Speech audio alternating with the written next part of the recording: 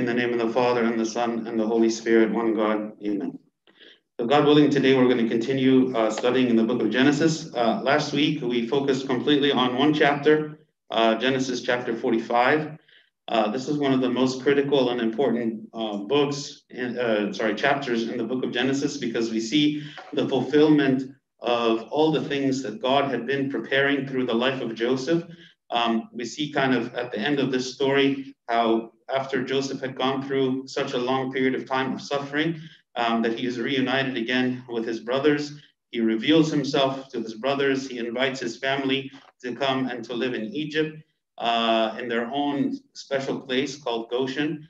And by the end of the chapter, Jacob is told that Joseph is still alive, and they prepare to go on the journey to move completely everything of theirs to Egypt. And Jacob is longing to see his son Joseph before he dies. We spoke from a spiritual perspective, how there's a lot of symbolism here about Joseph representing the figure of the Savior, of a Messiah, and he is calling like the church to come and to have salvation, in the care of Joseph, because he is the one who is offering salvation to his family. It's a beautiful chapter. If you missed it, I highly recommend that you go back and you listen to chapter 45. Chapter 45. It's one of the greatest chapters actually in the book of Genesis. Today, we're going to continue starting in chapter 46. So in this chapter 46, we read about how Jacob and the other sons, the brothers of Joseph, they arrive in Egypt. So Israel took his journey with all that he had, this is from Canaan, and came to Beersheba and offered sacrifices to the God of his father Isaac. Then God spoke to Israel in the visions of the night and said, Jacob, Jacob. And he said, here I am. So he said, I am God, the God of your father. Do not fear to go down to Egypt, for I will make of you a great nation there. I will go down with you to Egypt, and I will also surely bring you up again, and Joseph will put his hand on your eyes. Okay, so of course there was some fear, the idea of being uprooted from where you have lived for so long. This is from Jacob's perspective, and moving to a powerful nation like Egypt. I mean, Egypt is a pagan nation with a pagan king, and what guarantees does Jacob have that he will really be allowed to live kind of independently, living on their own in the area of Goshen, and they would have everything that they need, and they wouldn't be forced to worship idols or to have a bad influence from the Egyptian people on them or on their children or so on. So here God is kind of reaffirming and confirming everything that Joseph had said to Jacob, inviting him to come here. He says, don't be afraid to go down to Egypt, Don't be afraid. That you will be provided for there and be given everything that you would need. God would protect Jacob's family, right? Even in the midst of such a place like this, where they are surrounded by people with a completely different belief system, a completely different moral system. And yet God is saying, I will be with you, right? I will go down with you to Egypt. And then ultimately the promise is, I will also surely bring you up again, meaning your place and your time in Egypt is not the final chapter of the story. You will be going there for a time, and in this place you will be protected and you will be safe and you will be able to grow and thrive. But it is ultimately, there will come the time where I will bring you up again out of this place to lead you to your own nation, right? You can think of Egypt as it was like an incubator for the Israelites, because they went in as only around 70 people. Okay, but when they came out as millions, right, of people, several hundred years after this.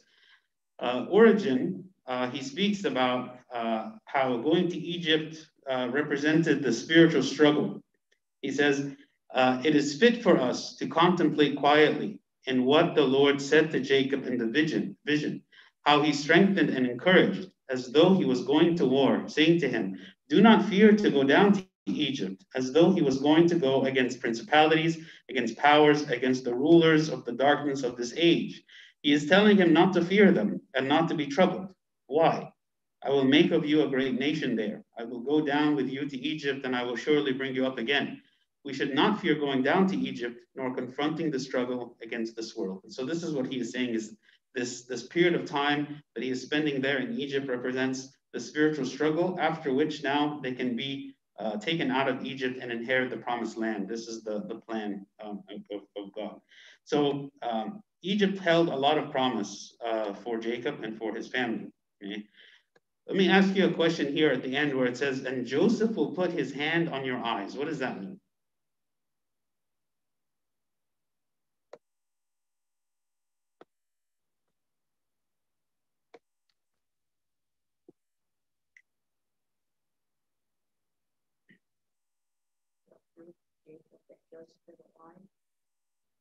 Okay, proves to Jacob that Joseph is alive. Well, he's going to know that he's alive when he comes to Egypt, and he's going to see Joseph alive. So what does it mean for Joseph to put his hand on his eyes? When would you put your hand on somebody's eyes? Okay, when they're blind, or also when what?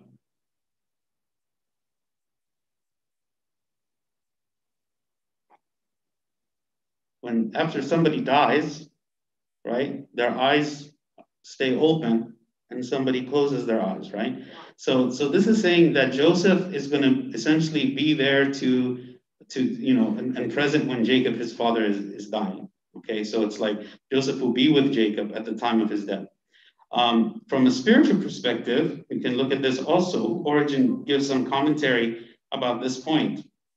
He says, the true Joseph, our Lord and Savior, put his human hands on the eyes of the blind to restore for him his lost sight. And he put spiritual hands on the eyes of the law that blinded the spiritual minds of the scribes and Pharisees to grant them the insight, to open them the books, and to grant them a spiritual vision and a spiritual understanding of the law. So in the physical sense, it's talking about how Joseph is going to be present when Jacob dies. In a spiritual sense, Joseph as a representation of the Savior, of the Messiah, right? That he is giving like a vision, right? He's putting his hands on the eyes of the blind to make them see. He's putting his hands on our darkened minds in order to illuminate us, to make us understand, to make us understand the law, to make us understand his will, to make us understand his desire for us in our life. Okay, so again, this figure of Joseph is very, very important. Then Jacob arose from Beersheba, and having received now this message from God, confirming in him that he should not be afraid and that he should be willing to go to Egypt without fear. It says, then Jacob arose from Beersheba, and the sons of Israel carried their father Jacob, their little ones, and their wives in the carts which Pharaoh had sent to carry him. So if you remember in the previous chapter, Pharaoh had sent carts in order to help transport all of Joseph's family and everything of theirs to Egypt. So they are now riding in these carts for the return journey back to Egypt. So they took their livestock and their goods, which they had acquired in the land of Canaan, and went to Egypt, Jacob and all his descendants with him. His sons and his sons' sons, his daughters and his sons' daughters, and all his descendants he brought with him to Egypt. Now these were the names of the children of Israel, Jacob and his sons who went to Egypt. So there's going to be a short genealogy here that speaks about the names of all of the 12 sons, as well as the kind of their descendants, right? To show and to make a record of who are the people who actually entered into Egypt and how many of them there were. This is important because we are going to contrast this, as I said earlier, with the number of people, the mighty nation that comes out of Egypt 400 years later at the time of Moses, right? Because essentially after this period of time, the next thing that we read about in the book of Exodus is the time of Moses and the exodus of all of these people. 400 years have passed at that point, and we see how the people were very, very great in number, right? And actually, because they were great in number, they were a threat to Pharaoh at the time. And the Pharaoh that was there at the time was not kind and generous like the one here. And so here we kind of see how this all started, and it is only through the blessing of God, it is only through the work of God that he was preserving the family of Jacob, keeping the covenant that he made with Abraham, Isaac, and Jacob in order to bring these people out, right? Everything up until this time, when we're reading about the family, whether the family of Abraham, the family of Isaac, or the family of Jacob, everything has been very, very small, right? They're not a nation. They're like a clan. They're like a group of people who are related together, a family, right? But the original covenant that God had made with Abraham was that he would be the father of many nations and that his descendants would number more than the stars of the sky and the sand on the seashore. And all of this, Abraham accepted it by faith. He didn't see the fruition of this promise in his lifetime, but he accepted it by faith that it would happen. Same with Isaac, right? And same with Jacob. But Jacob is now seeing the kind of the step of what you are now going to just stay kind of on your own, living in the wilderness. But now, by going to Egypt, they're going to be able to prosper. They're going to be able to grow much more rapidly than they had been before. So the genealogy, okay, Reuben was Jacob's firstborn. The sons of Reuben were Hanok, Palu, Hezron, and Carmi. The sons of Simeon were Jemuel, Jamin, Ohad, Jachin, Zohar, and Shaul, the son of a Canaanite woman. The sons of Levi were Gershon, Kohath, and Merari. The sons of Judah were Onan, Shelah, Perez, and Zerah. But and Onan died in the land of Canaan. We read about them actually earlier in Genesis. The sons of Perez were Hezron and Hamul. The sons of Issachar were Tola, Puva, Job, and Shimron. The sons of Zebulun were Sered, Elon, and Jaleel. These were the sons of Leah, whom she bore to Jacob in Padan Aram, and with his daughter Dinah. All the persons, his sons and his daughters, were 33. The sons of Gad were Ziphion, Haggai, Shuni, Esbon, Eri, Aradai, and Arelai. The sons of Asher were Jimnah, Ishua, Isui, Beriah, and Sirah, their sister. And the sons of Beriah were Eber and Malchiel. These were the sons of Zilpah, whom Laban gave to Leah, his daughter. And these she bore to Jacob, 16 persons. The sons of Rachel, Jacob's wife, were Joseph and Benjamin. And to Joseph in the land of Egypt were born Manasseh and Ephraim, whom Asenath, the daughter of Potipharah, priest of On, bore to him. The sons of Benjamin were Bela, Becher, Ashbel, Gera, Naaman, Ehi, Rosh, Mupim, Hupim, and Ard. These were the sons of Rachel who were born to Jacob, 14 persons in all. The sons of Dan, the son of Dan was Husham. The son of Naphtali was Jehaziel, Guni, Jezer, and Shalem. These were the sons of Bilhah, whom Laban gave to Rachel his daughter, and she bore to Jacob 7 persons in all. All the persons who went with Jacob to Egypt, who came from his body, besides Jacob's sons' wives, were 66 persons in all. Okay, 66 persons that have been counted here.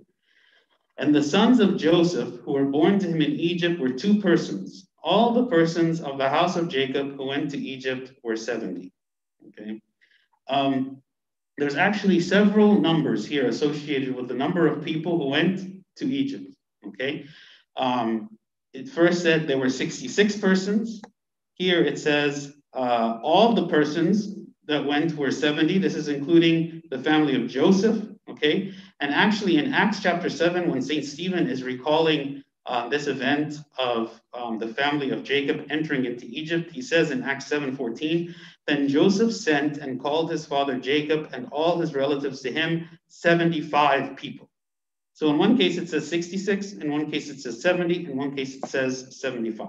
Okay, so in order to reconcile these, we just have to realize that this has to do with who you are counting, how we are counting. Okay, so we know that Jacob has 12 sons, okay? And adding Jacob's grandsons and great-grandsons, the total was 66. That's the number that was given here in verse 26, okay?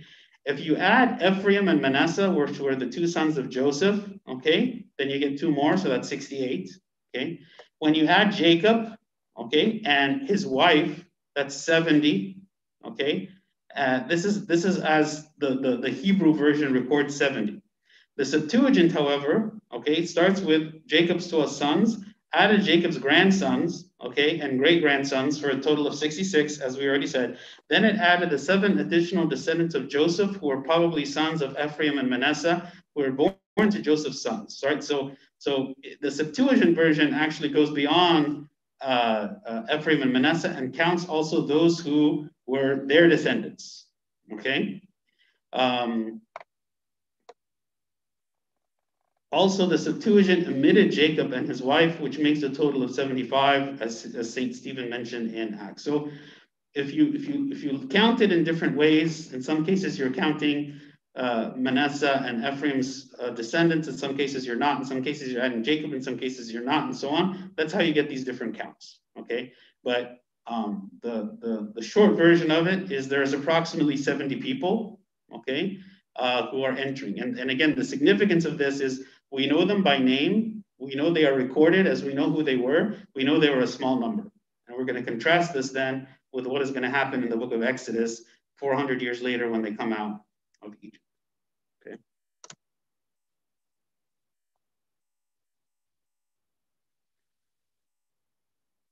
Then he sent Judah before him to Joseph to point out before him the way to Goshen.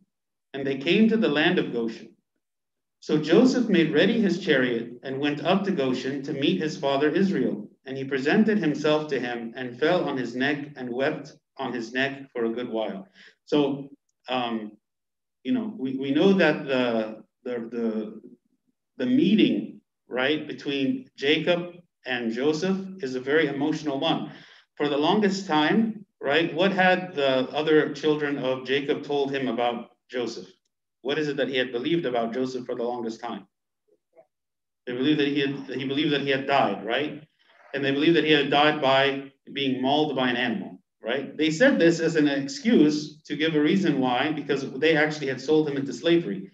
So for the longest time, right, Jacob believed that Joseph, his son, was dead. And then he was told very recently, right, that by his sons that actually he was still alive. And now he's going actually to meet him, right? So there is this reunion that's happening between Joseph and his father. That's a very heartfelt and emotional one. And Israel said to Joseph, now let me die, since I have seen your face, because you are still alive. Like he was like waiting for this moment to see Joseph again. And now he feels like he can die because he has realized his dream, which is to see his son again. Then Joseph said to his brothers and to his father's household, I will go up and tell Pharaoh and say to him, my brothers and those of my father's house who are in the land of Canaan have come to me. And the men are shepherds, for their occupation has been to feed livestock, and they have brought their flocks, their herds, and all that they have. Okay, so Joseph is speaking to his brothers now, and he's saying what he's going to do. He's going to go tell Pharaoh that my family has arrived, right, and who they are. So it shall be when Pharaoh calls you and says, what is your occupation? That you shall say, your servant's occupation has been with livestock from our youth even till now, both we and also our fathers, that you may dwell in the land of Goshen. For every shepherd is an abomination to the Egyptians. Okay, so Joseph had wanted Pharaoh to allow his family to live in this region of Goshen. Okay, from the beginning. Okay, and so there are several reasons for this. Okay, one reason is that the land of Goshen is like right on the part of Egypt immediately when they cross over the border in the direction that they were coming. So it's like the closest to Canaan. It's the closest to where they came from. They didn't have to travel far into Egypt. They would essentially cross into Egypt, and right there, that's the place where they would settle. Okay, so in that sense, he's like, Joseph is like saying, even though you're entering into Egypt, but your heart is still in Canaan. Remember, the promised land, the place where God had wanted the Israelites to dwell, is in Canaan. It's the promised land. This is just like a step toward that goal, right? Egypt is not your final home. You are here for a time, and then you will leave this place and you will go to the promised land. This is kind of, we can take it in a spiritual sense too. You know, like we are here on the earth for a time, for a limited time. And God is telling us, you are not here forever. You are here for a limited time. Benefit from this place. Take what you need. Live, right? Live in this place. Like use this for your benefit. But don't imagine that this is your home. Don't imagine that this is where you're permanently going to stay. This is a temporary place. You know, I always use the example of if you have somebody who is traveling, right? Like we're in Houston. Okay, we're going to go on a road trip. We're going to go somewhere else. Let's say we're going to go to New York. Okay. And as we are traveling, as long as we remind ourselves that we are traveling, then every step along the way, our aim and our goal is to eventually get to our destination. We might make stops, like you might stop for gas, you might stop to go to the bathroom, you might stop to eat, you might stop for different reasons. You might even spend the night somewhere to rest, okay? But your goal all throughout you're doing this is you're always thinking, my goal is to get to New York. This is my travel destination. But let's say that somewhere along the way, because we enjoyed where we were so much, we enjoyed this intermediate city, we enjoyed like wherever we are, we began to lose sight and to forget the fact that we actually are traveling to New York, right? And we forget this. So because we forget, we think that where we are now is actually our home. Where we are now is actually where we are staying. And we begin to settle in this place, okay? Without realizing that this isn't really where we're intended to be. And this place is not as good as the place that we are wanting to go, right? So here's the same concept that God does not want the Israelites to believe that Egypt is like their permanent residence, right? You're here temporarily. You're here for a time in order for you to benefit from this place. And like I said, Egypt is to be an incubator for the nation of Israel to transform them from just 70 people to millions of people after a few hundred years. So just keep this in mind. Be prepared to leave again, right? You're not here forever. Another reason why they would dwell in this land of Goshen is because it is separate from the Egyptians. As shepherds, as it says here, what Joseph is saying to them,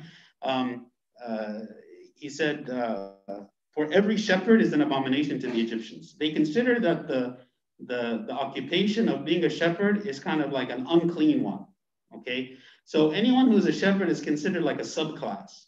So by you staying separate from the rest of the Egyptians, right, then you will be kind of have freedom and you will not be looked down on, you will not be ridiculed, you will not be mocked, you will not be mistreated because you are here separately, okay? Also, by living separate from them, they wouldn't be as negatively affected by, you know, the pagan worship, the idols, the evil customs, the things that the Egyptians would be doing that are contrary to the command that God gave to them, because they have to still preserve who they are, right? And this is another important point, okay? God told the Hebrews to go and to live in Egypt, not to become Egyptians.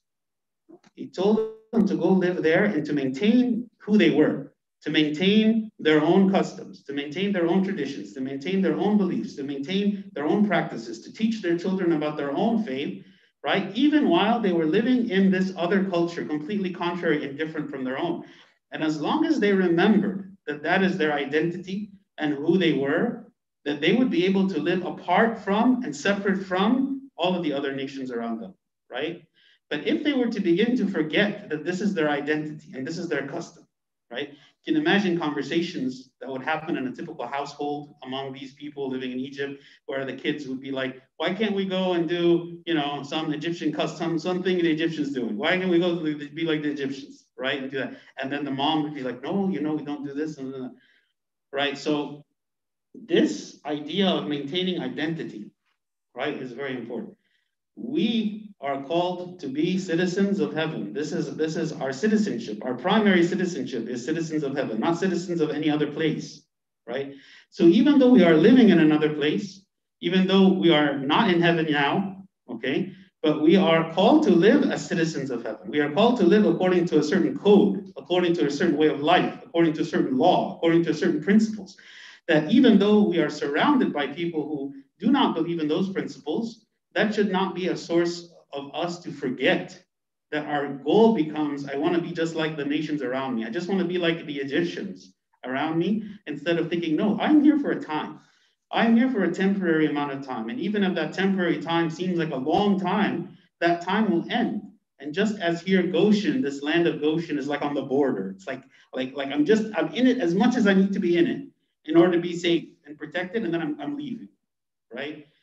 The same is true with us in a spiritual sense. Like, we live here on the world, but this world should not be our indulgence. It should not be our desire. It should not be our attachment. It should not be the thing that we want, right? We should look past this and say, God is preparing a promised land for me, right? These Israelites, they were there in Egypt for a temporary amount of time, but in their mind, there is an ultimate covenant that God is going to fulfill. There's an ultimate place that is far better than any other place, whether it be in Egypt or in any other country, that God wants us to dwell in. And so we do not forget our identity.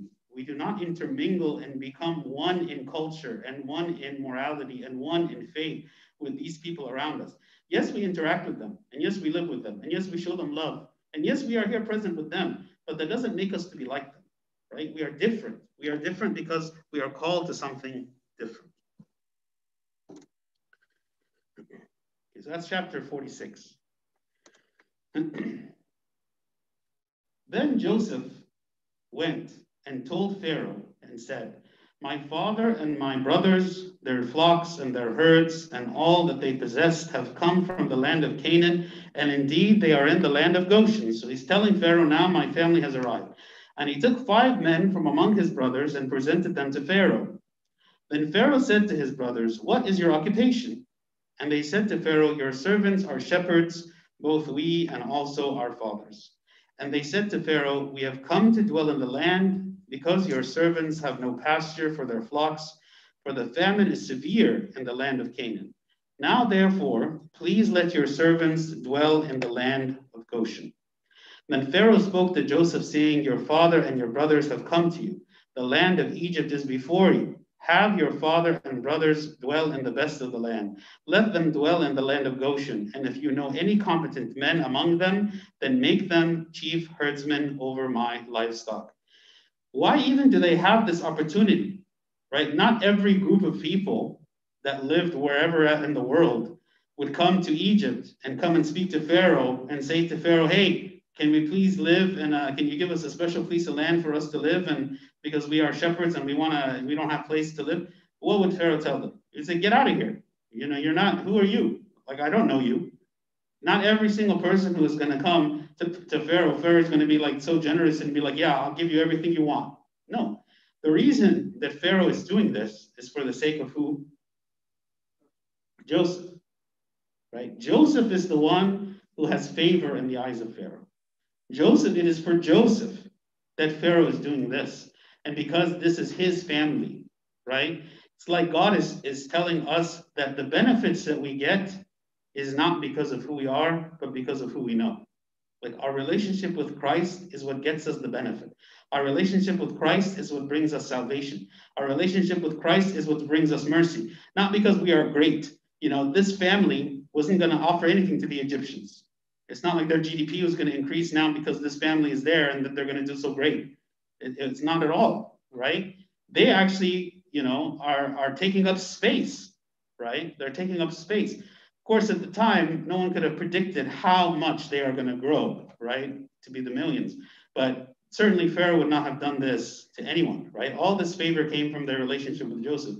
Also look at the last point here where he says, and if you know any competent men among them, make them chief herdsmen over my livestock.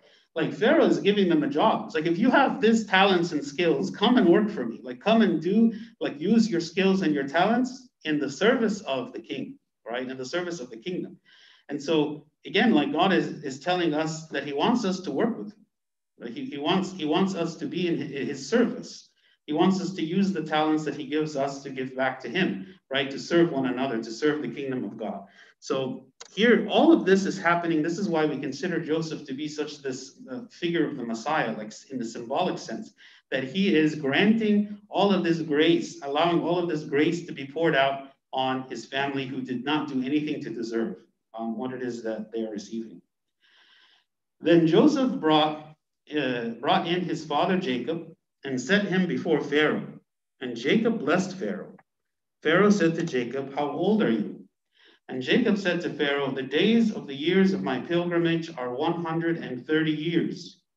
Few and evil have been the days of the years of my life, and they have not attained to the days of the years of the life of my fathers in the days of their pilgrimage.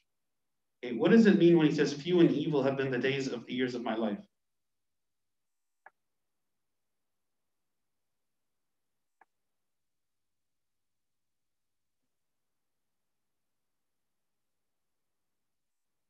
Very rarely evil. Like, oh, like, he rarely had that moment. But I think, you know, he had few days, but many evil things. And so when he says, so he's saying his days are few and his days are evil. Like, so he considers 130 years, this is a short, like he has not lived as long as his fathers have lived, and that his days have been full of evil things, right? See, if you look back in the life of Jacob, all the stuff that we've read about him, okay, we know that he escaped from his brother, who wanted to kill him after he deceived him. He went to a foreign land. Okay, he lived in fear of his brother all the time. He lived with his uncle. His uncle deceived him several times. His uncle lied to him many times. Okay, his children were very foolish and did many things to dishonor him, like what happened with the incident that happened with his daughter Dinah, and how the brothers they went and killed Shechem, okay, which caused his reputation and the reputation of his whole family to be like essentially everybody hates them and wants to kill them. Like he lost his reputation. His wife Rachel died in childbirth at a young age. His firstborn Reuben, he had sexual relationship with his concubine. His son Joseph, right, was taken from him and believed to be dead. Like Jacob lived a life of a lot of misery, right, a lot of sadness. And this is what he's saying here. Like when he's having this conversation, and now Jacob is near the end of his life, and he's looking back at it, and he's saying, my days have been evil, right? My days have been full of pain and suffering. And yet, despite all of this pain and all of this suffering, God used him to realize the promise that God had made to his fathers all along, right? Only in the end did we see the outcome. Anyone who would look at the life of Jacob all throughout his life, you say, in what way is God really working with you? Is in what way are you actually fulfilling any kind of covenant at all, like that God has made, right? Just as when you would look at Joseph and you say, in what way are all these calamities that are happening to you in any way beneficial? Who is being served by this? Surely it was a mistake that God allowed your brothers to sell you into slavery. This could not have been the intention of God, that he would allow this great calamity to happen to you.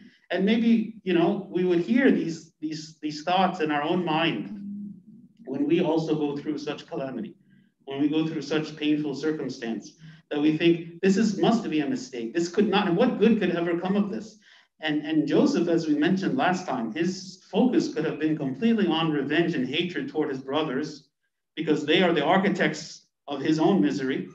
But the first thing that Joseph said whenever he meets his brothers again is, do not be grieved in yourselves or be upset with yourselves at all because of what it is that you have done to me, because you intended it for evil, but God intended it for good, right? This is the thoughts and the attitude of a man who truly sees the will of God in everything, even in the things that are against him, even in the things that others have done to him. That he's not even filled with hatred or rage or anger against anyone, because he interprets their actions to be allowed and permitted by God for a greater good. And so Joseph is completely content to be used by God for the greater good at the expense of his own personal comfort. And this is another characteristic of someone who is a servant of God, who really wants to serve God, is if our primary interest is personal comfort, then we will have a hard time serving God, because very often the service that God calls us for is not comfortable. Is not comfortable physically, it's not comfortable financially, it's not comfortable emotionally, it's not comfortable socially, it's not comfortable in many ways, because God asks us to sacrifice, right? Sacrifice to be in the service of God. So in the end, when Joseph would look back and say God intended it for good, in what way was it good? Because God used Joseph as the means by which the whole world would have been saved from famine, right? And how God elevated Joseph to that status, not just the whole world to be saved from famine, but the means by which that Jacob and his family could come into Egypt, which, as I said, is this incubator that they will then come out of it a mighty nation, right? So there was more than one benefit that God used Joseph to achieve. I will physically save those who are starving, and I will spiritually save as well, because it is this nation, the nation and the family of Jacob, through whom will come the Messiah, who is to be the Savior of the whole world. So Joseph, thinking in his mind this way, that the greater good is for God's will to be done, and so I am thankful that God used me for this service.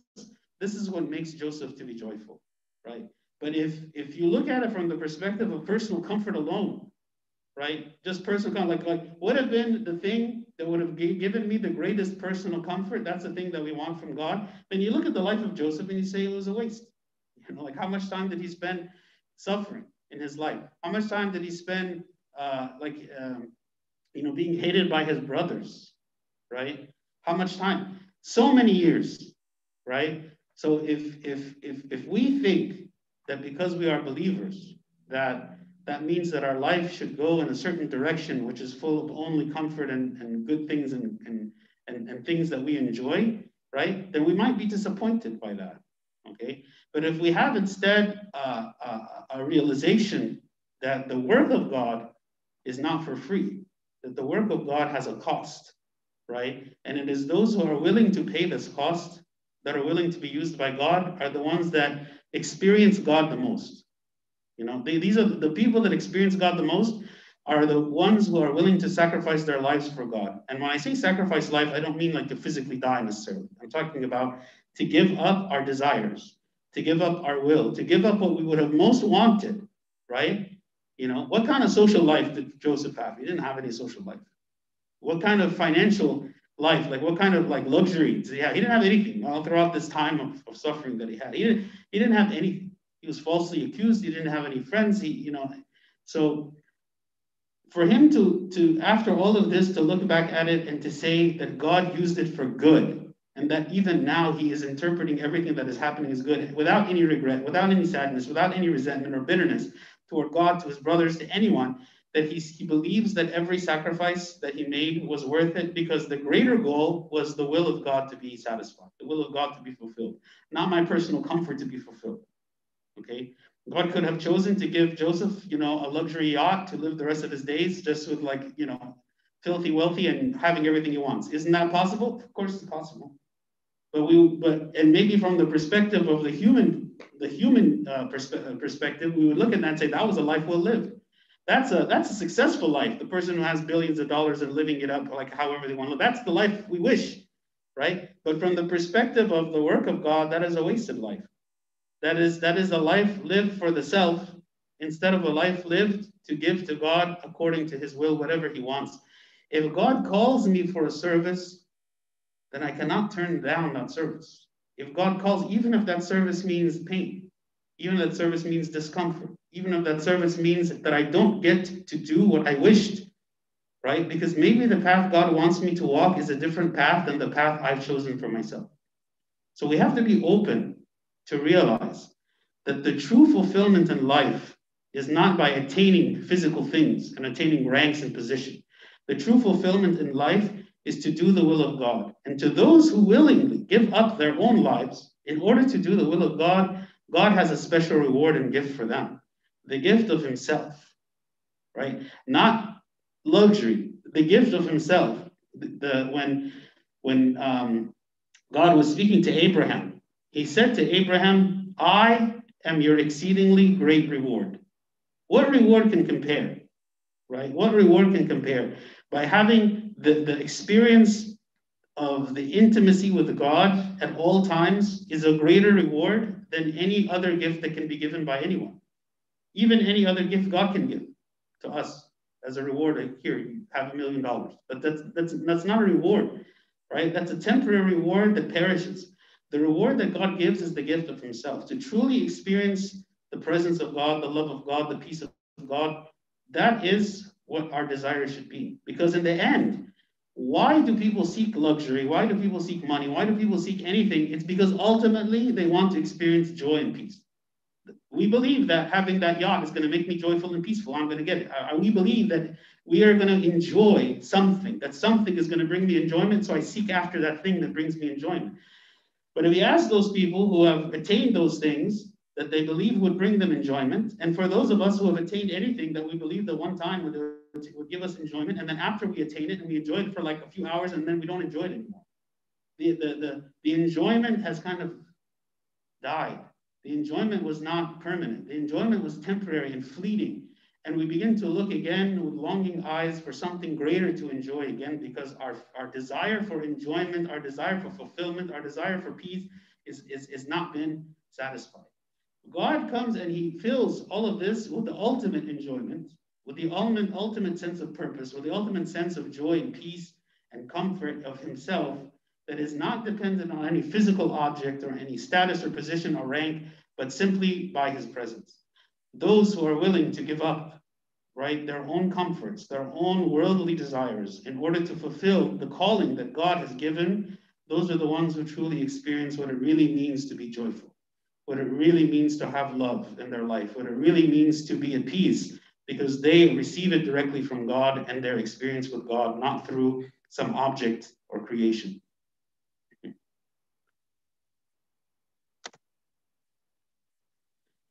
So Jacob blessed Pharaoh and went out from before Pharaoh, which seems kind of strange, right? Because Pharaoh he's not a believer. He doesn't believe or worship God. Okay, that's Joseph who believes in God and worships God, right? And Pharaoh is greater than Joseph in rank, right? Pharaoh is the king, the number one. Joseph is the number two. Okay, so why would Pharaoh, allow Jacob to bless him, right? He sees that there's something in Jacob that's different, right? He identifies that there's something special about him. And even though he was an old man, okay, and even though he doesn't share his same faith, but he sees that this man was filled with some kind of a grace, some kind of a power, something was with him, which is the presence of God with him, that made him to want to be blessed by him and allow himself to be blessed by him. When we live according to the principles of God and are filled with the grace of the Holy Spirit, we do not have to live like the rest of the world. And even if the rest of the world does not believe what it is that we believe, they will see in us there is something inexplicable, unexplainable that is different from them. And they would wish to attain such a thing, right? They would want to attain what it is that we have without even understanding what it is, without understanding what it is that was different, right, about us.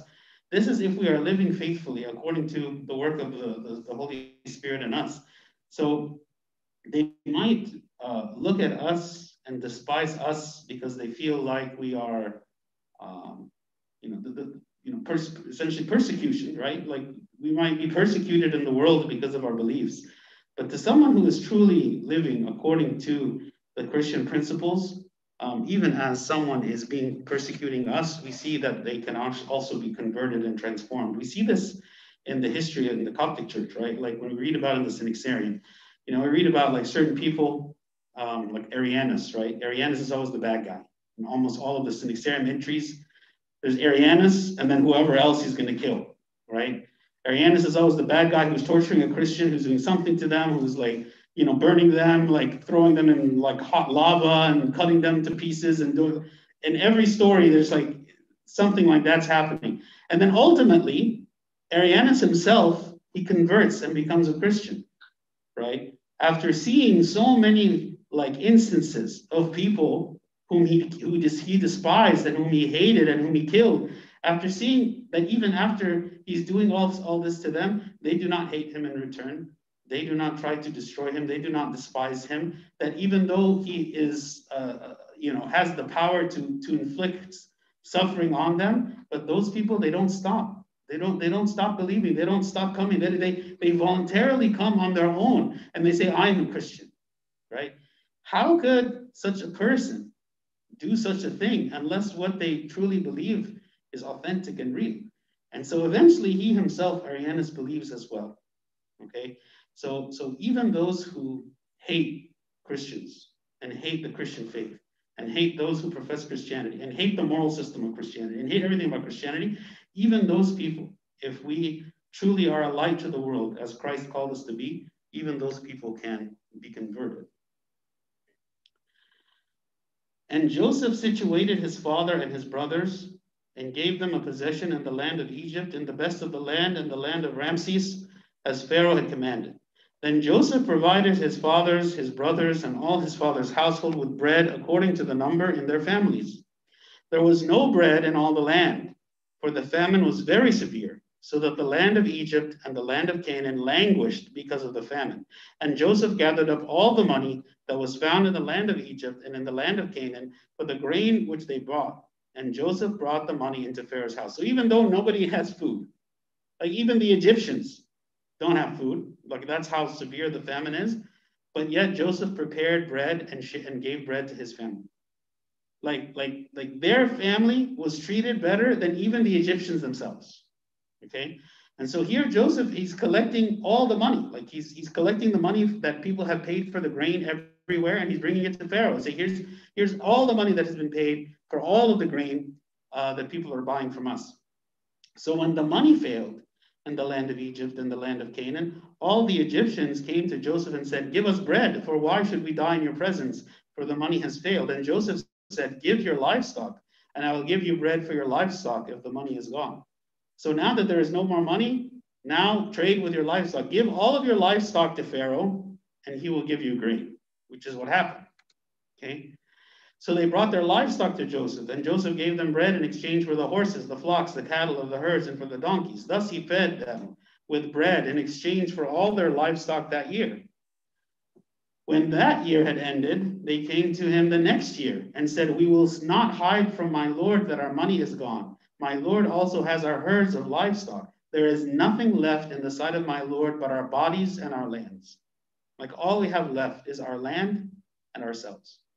And so they are going to sell their land, and they're going to sell themselves as servants to Pharaoh so they can eat. "Why should we die before your eyes, both we and our land? Buy us and our land for bread, and we and our land will be the servants of Pharaoh. Give us seed that we may live and not die, that the land may not be desolate." Then Joseph bought all the land of Egypt for Pharaoh. For every man of the Egyptians sold his field, because the famine was severe upon them. So the land became Pharaoh's, right? Everything now became Pharaoh's, even their own selves. "And as for the people, he moved them into the cities, from one end of the border of Egypt to the other. Only the land of the priests he did not buy, for the priests had rations allotted to them by Pharaoh, and they ate the rations which Pharaoh gave them. Therefore they did not sell their lands. Then Joseph said to the people, 'Indeed, I have bought you and your land this day for Pharaoh. Look, here is seed for you, and you shall sow the land. And it shall come to pass in the harvest that you shall give 1/5 to Pharaoh. 4/5 shall be your own, as seed for the field and for your food, for those of your households, and as food for your little ones.'" So he gave them seed. He told them to plant so that they would have food in the future, and also to give a part of that seed or a part of that crop back to Pharaoh, so there would be food that is still stored up for Egypt. So they said, "You have saved our lives. Let us find favor in the sight of my lord, and we will be Pharaoh's servants." And Joseph made it a law over the land of Egypt to this day, that Pharaoh should have 1/5, except for the land of the priests only, which did not become Pharaoh's. So Israel dwelt in the land of Egypt in the country of Goshen, and they had possessions there, and grew and multiplied exceedingly. And Jacob lived in the land of Egypt 17 years. So the length of Jacob's life was 147 years. So remember, he came when he was 130 years old when he first met with Pharaoh, and now 17 years have passed, and he is now to die at 147 years old. When the time drew near that Israel must die, remember, Israel is Jacob, he called his son Joseph and said to him, "Now, if I have found favor in your sight, please put your hand under my thigh and deal kindly and truly with me." This was like a custom for making a promise. "Please do not bury me in Egypt, but let me lie with my fathers. You shall carry me out of Egypt and bury me in their place." And he said, "I will do as you have said." Then he said, "Swear to me." And he swore to him. So Israel bowed himself on the head of the bed. So this translation of Israel bowed himself on the head of the bed, in the Septuagint version, it's a little different. In the Septuagint, it says, "Then he said, 'Swear to me,' and he swore to him, and Israel did obeisance," which is bowing, "upon the top of his staff," which is the staff of Joseph. Okay, this is actually the same thing that St. Paul says to the Hebrews. In Hebrews 11:21, it says, "By faith, Jacob, when he was dying, blessed each of the sons of Joseph and worshipped leaning on the top of his staff," which is the staff of Joseph. So he is like nearing the end of his life, okay, and he's leaning on the staff of Joseph, okay. What does this represent? So Joseph represents Christ, and Jacob represents the church, right? The people who are the children of God, the ones who are being blessed, right? So this is like saying that the church, it's like bowing before the royal scepter of Christ, like as a sign of of respect and honor and reverence and thanksgiving and obedience, right, to Christ. Okay, this is the last chapter we'll get to today, 48. In this chapter, we read about Jacob, who, before he dies, he blesses the sons of Joseph. Now it came to pass after these things that Joseph was told, "Indeed, your father is sick." And he took with him his two sons, Manasseh and Ephraim. And Jacob was told, "Look, your son Joseph is coming to you." And Israel strengthened himself and sat up on the bed. So again, knowing that his father Jacob was about to die, he wanted Jacob to bless his oldest son, okay, which is Manasseh, okay, to be blessed by the right hand of Jacob. So it was always seen that the right hand represents like blessing and power. So the one who is to be blessed with the right hand would receive the greatest blessing. And it was always the eldest son who was the one to receive the blessing. Okay? This is, if we remember the situation with Jacob and Esau, right? Esau was the firstborn, right? He is the one who's supposed to receive the blessing from his father Isaac. But instead, Jacob deceived him and received the blessing himself. Okay? So here also Manasseh, Joseph wants his oldest son Manasseh to receive the blessing from the right hand of Jacob. Then Jacob said to Joseph, "God Almighty appeared to me at Luz." This is the place where he had the vision of the ladder. You remember when he was traveling, he dwelt in, he slept in this place called Luz, which he renamed later to Bethel, which means the house of God. And he had a vision of the ladder with angels going up and coming down on this ladder. Okay? So he said, "God Almighty appeared to me at Luz, okay, in the land of Canaan and blessed me." This is also where he wrestled with God. "Behold, I will make you," this is what God said to him, "Behold, I will make you fruitful and multiply you, and I will make of you a multitude of people and give this land to your descendants after you as an everlasting possession."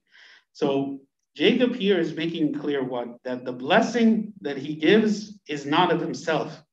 It is not his own blessing that he is about to give, but it is actually a blessing that he received from God. The blessing of being fruitful, of multiplying, becoming a multitude of people, becoming a powerful nation, all these blessings is something not in of himself, but something he received from God. And so now as he has blessing the next generation, this is the blessing that they are receiving, which is the blessing that he himself received. "And now your two sons, Ephraim and Manasseh, who were born to you in the land of Egypt." Remember, Joseph was given a wife, okay, by Pharaoh. So when Joseph became second in command, when Pharaoh made him to be such, he gave him a wife, Asenath, to be his wife. And so he had these two sons, Ephraim and Manasseh, from her. So they are half Egyptian and half Hebrew. "And now your two sons, Ephraim and Manasseh, who were born to you in the land of Egypt, before I came to you in Egypt, are mine." So he is like adopting them as though they are his own sons. Remember, we had spoken about this before. How many sons did Jacob have? 12. Okay. How many tribes were there? 12. Okay. Is there a tribe of Joseph? There's no tribe of Joseph. How many tribes? 13. There was 12 tribes. Okay. But so what's happening here is what?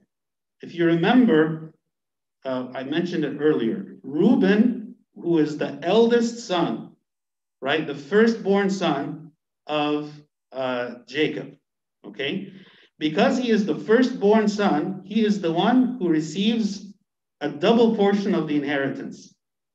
So what's supposed to happen is when the father dies, all of the sons distribute the inheritance, except the firstborn gets double all the others.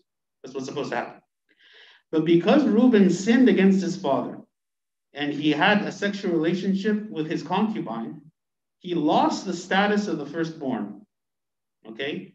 And so what happened was the next firstborn, so okay, how many women did Jacob have sons with? 4. 2 of them were wives, 2 of them were concubines. Okay? So when Reuben, who was the firstborn of Leah, which was his wife, when he sinned, he lost that status. So who is the next person to receive the status? Well, there's another firstborn from another wife, and that's Joseph, who was the firstborn son from his other wife, Rachel. So Joseph is now going to receive a double portion of the inheritance. So what does that mean? It means that each of his two sons are now actually going to become a tribe. So it's as though Joseph, even though he doesn't have a tribe according to his own name, it's like Joseph has two tribes, because the tribe of Manasseh and the tribes of Ephraim, even though they are not direct sons of Jacob, it is as though they have become sons of Jacob. This is why it says here, they shall be mine. This is the blessing that Jacob is giving to Joseph. They shall be mine. Okay? Your offspring, whom you beget after them, shall be yours. They will be called by the name of their brothers and their inheritance. Okay? So this explains why when we speak about the 12 tribes, okay, the 12 tribes or the 12 territories that we speak about, you would have 13, but Levi doesn't count because Levi doesn't have their own land, right? So if you look at a map that shows all of the territories of where all the tribes live, you will see that there's a tribe of Manasseh and a tribe of Ephraim, and there's no tribe of Levi. So it's still 12, but it's not the same as the 12 sons because of what's happening here. But as for me, when I came from Padan, Padan is the place that he lived with Laban, his uncle. That was where that was. Rachel died beside me in the land of Canaan on the way, when there was but a little distance to go to Ephrath. And I buried her there on the way to Ephrath, that is Bethlehem. This is speaking about when Rachel died while she was giving birth to his youngest son, Benjamin. Okay. Then Israel saw Joseph's sons and said, "Who are these?" And Joseph said to his father, "They are my sons whom God has given me in this place." And he said, "Bring them to me, and I will bless them." Now the eyes of Israel were dim with age, so he couldn't see well. Okay.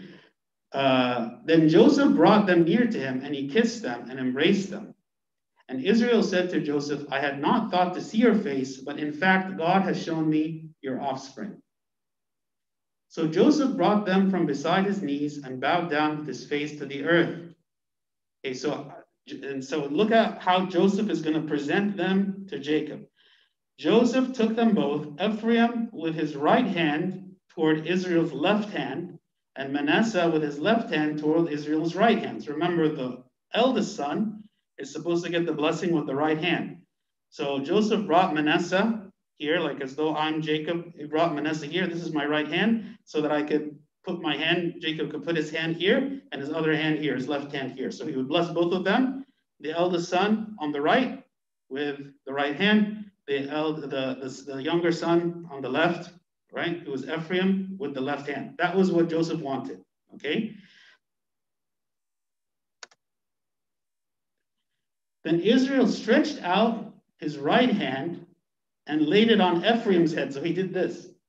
He put this hand over like this, who was the younger, and his left hand on Manasseh's head. So he did this. He crossed his hands like that, okay?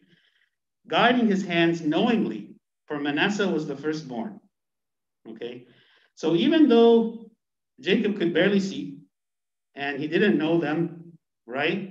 And even though Joseph presented them in the way that he did, and it would have been natural just to bless them like this, and even though Joseph presented them in the right way, which is that Manasseh is the eldest one on the right hand of Jacob, okay? But Jacob chose to cross his hands and to bless them this way, okay? I'll speak about that in a second.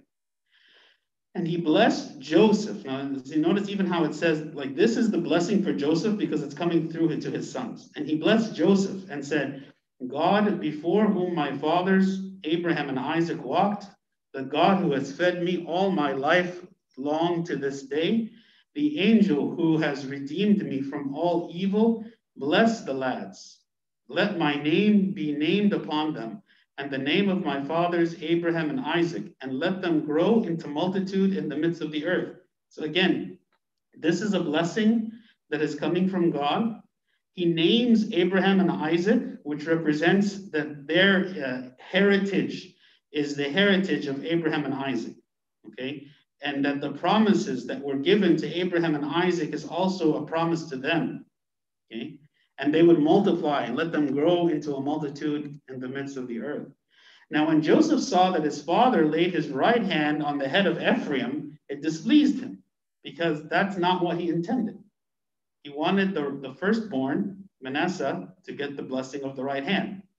So he took hold of his father's hand to remove it from Ephraim's head to Manasseh's head. And Joseph said to his father, "Not so, my father, for this one is the firstborn," putting his hand on Manasseh. "Put your right hand on his head." But his father refused and said, "I know, my son, I know.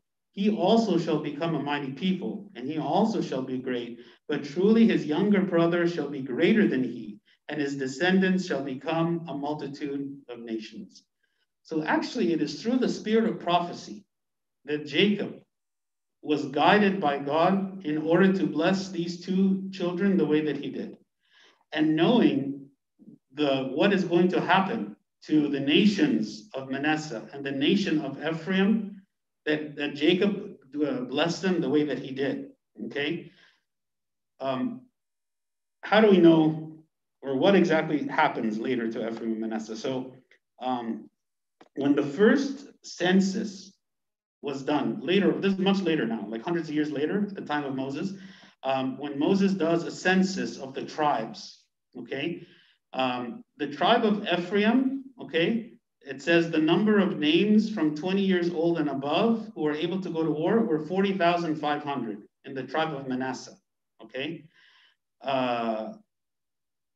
In the tribe of Ephraim, while those in the tribe of Manasseh were only 22,000. So the tribe of Ephraim, even though he was the younger son, he had like almost double the number of males who were able to go to war. So it was larger in size, okay? Just as here Jacob is saying. Also, the tribe of Manasseh was a divided tribe, because when the Israelites were crossing the Jordan River to enter into the promised land, half of the tribe of Manasseh dwelt to the east of the Jordan, and the other half dwelt to the west of the Jordan. So that's why we refer to them as half tribes,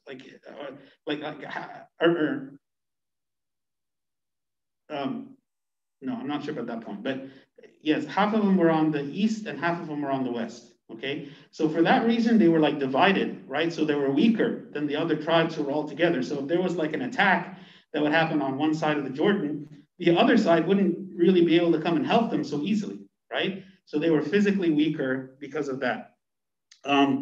Also, because they were on the east side of the Jordan is where all of the enemies of Israel were. And so there was a lot of influence from the pagan practices of all of the nations on the tribe of Manasseh, okay? So that led them to actually be exposed to more idol worship than the other tribes. As to Ephraim, they were a very strong tribe, okay? And actually so strong, in fact, so when the kingdom split, the kingdom of Israel, at one point, it split into a northern kingdom and a southern kingdom. The northern kingdom were made up of 10 tribes, and the southern kingdom made up of 2 tribes. The southern kingdom were the tribes of Judah and Benjamin. So all other 10 tribes were in the north, but because Ephraim was such a strong tribe, they actually referred to the entire north as Ephraim, right? So you'll find in some places in the Old Testament, when it refers to the Ephraim, what it's referring to is the northern kingdom, okay? That's how strong that tribe was. The church fathers, they speak about how when Jacob crossed his hands like this to bless, right, that this shape of his hands represents like the mystery of the blessing that we receive from the actual cross of Christ, right? It's like a symbol of blessing, right? And we also receive the true blessing from the cross of our Lord Jesus Christ. Also, they also speak about how preferring the younger son, Ephraim, to the older refers to the idea that when you compare the first Adam to the second Adam, right? So the first Adam was Adam, right? He's the one who fell into sin in the paradise. And as a result, was ejected from paradise and sin entered into the world. Christ is referred to as the second Adam, right? The first Adam resulted, like his actions caused sin to be entered into the world and corruption, whereas the second Adam, who was Christ, resulted in healing and restoration and resurrection. First Adam brought death, second Adam brought resurrection. So in that sense, the second Adam is the younger because he came after, right? So the church fathers speak about how the idea of blessing the younger, right, and the kind of like the good things that came from the younger, like corresponds to or refers to the idea of the second Adam being higher and more important than the first Adam.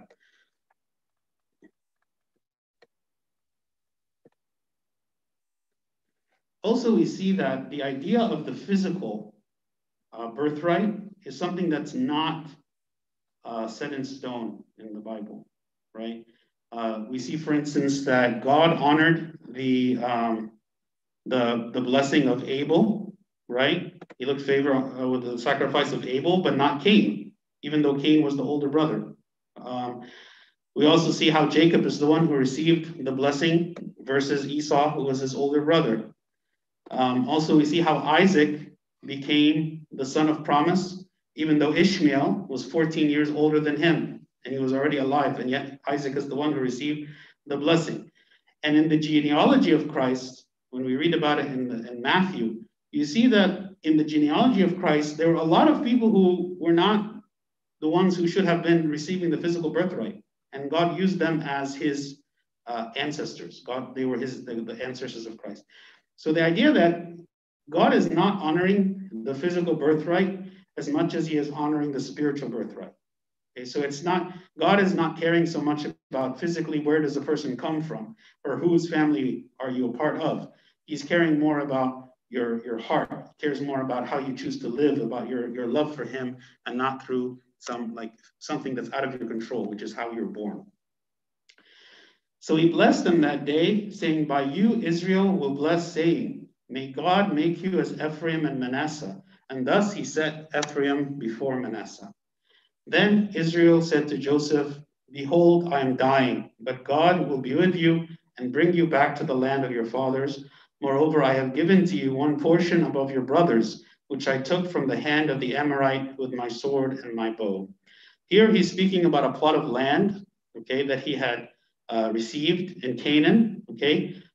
This is actually mentioned in the encounter with a Samaritan woman, when Christ is speaking about Samaritan woman, that Jacob received this plot of land, okay, from an Amorite, okay.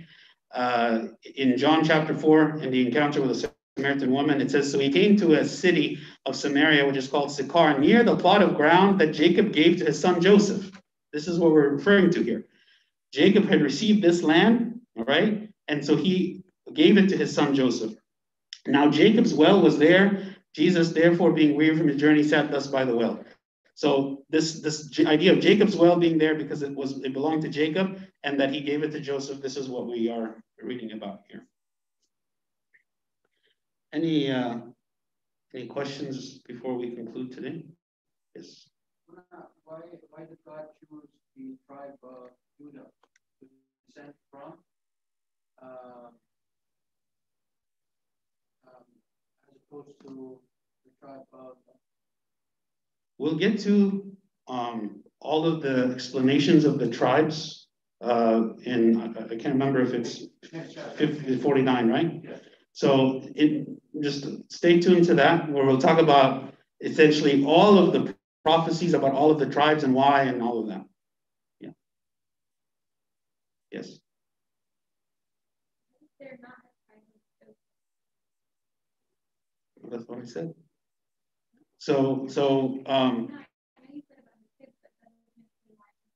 So his kids, so it seemed that he is like blessed through them, right? So when your kids receive a blessing, it's like you are receiving the blessing.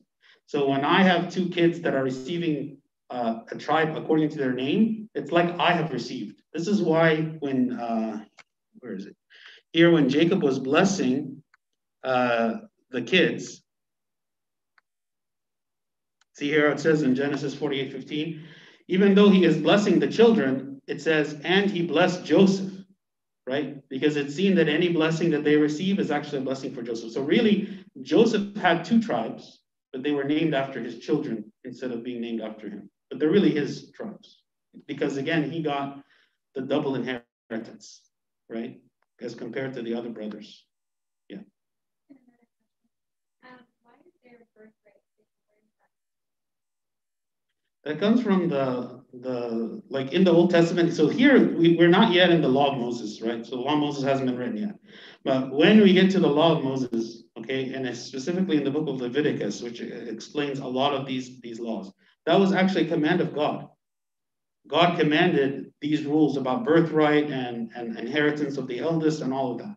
So this is an example where there are certain practices that were known and understood that God had commanded the people that maybe wasn't directly recorded in the scripture, that was understood by tradition, that only later became written down in a code of laws that we can then refer to, right? Like for instance, even the idea of offering a sacrifice, right? So we see the patriarchs here in the book of Genesis offering sacrifices, but there was never a command to do so. Like there was never any command that we read about in the scripture that says you should offer a bloody sacrifice to God, right? Right. The first sacrifice was Abel's. And actually, when we go back and we say, well, why is it that God accepted the sacrifice of Abel but rejected the sacrifice of Cain?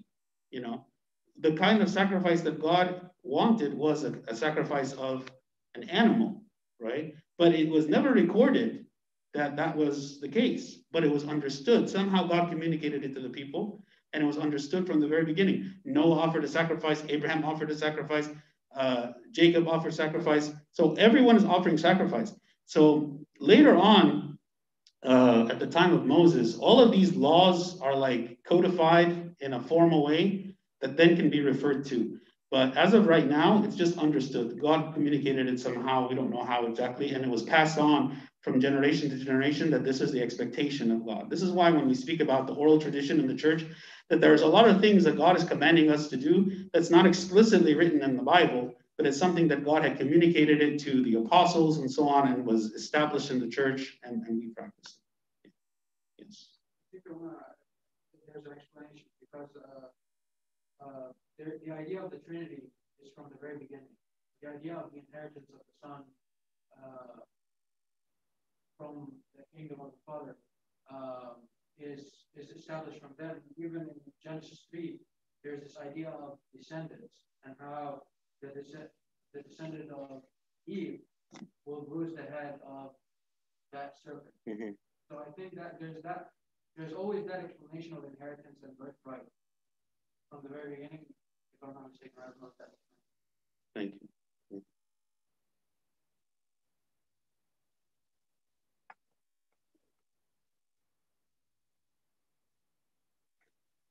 Any other question? Okay, let's pray.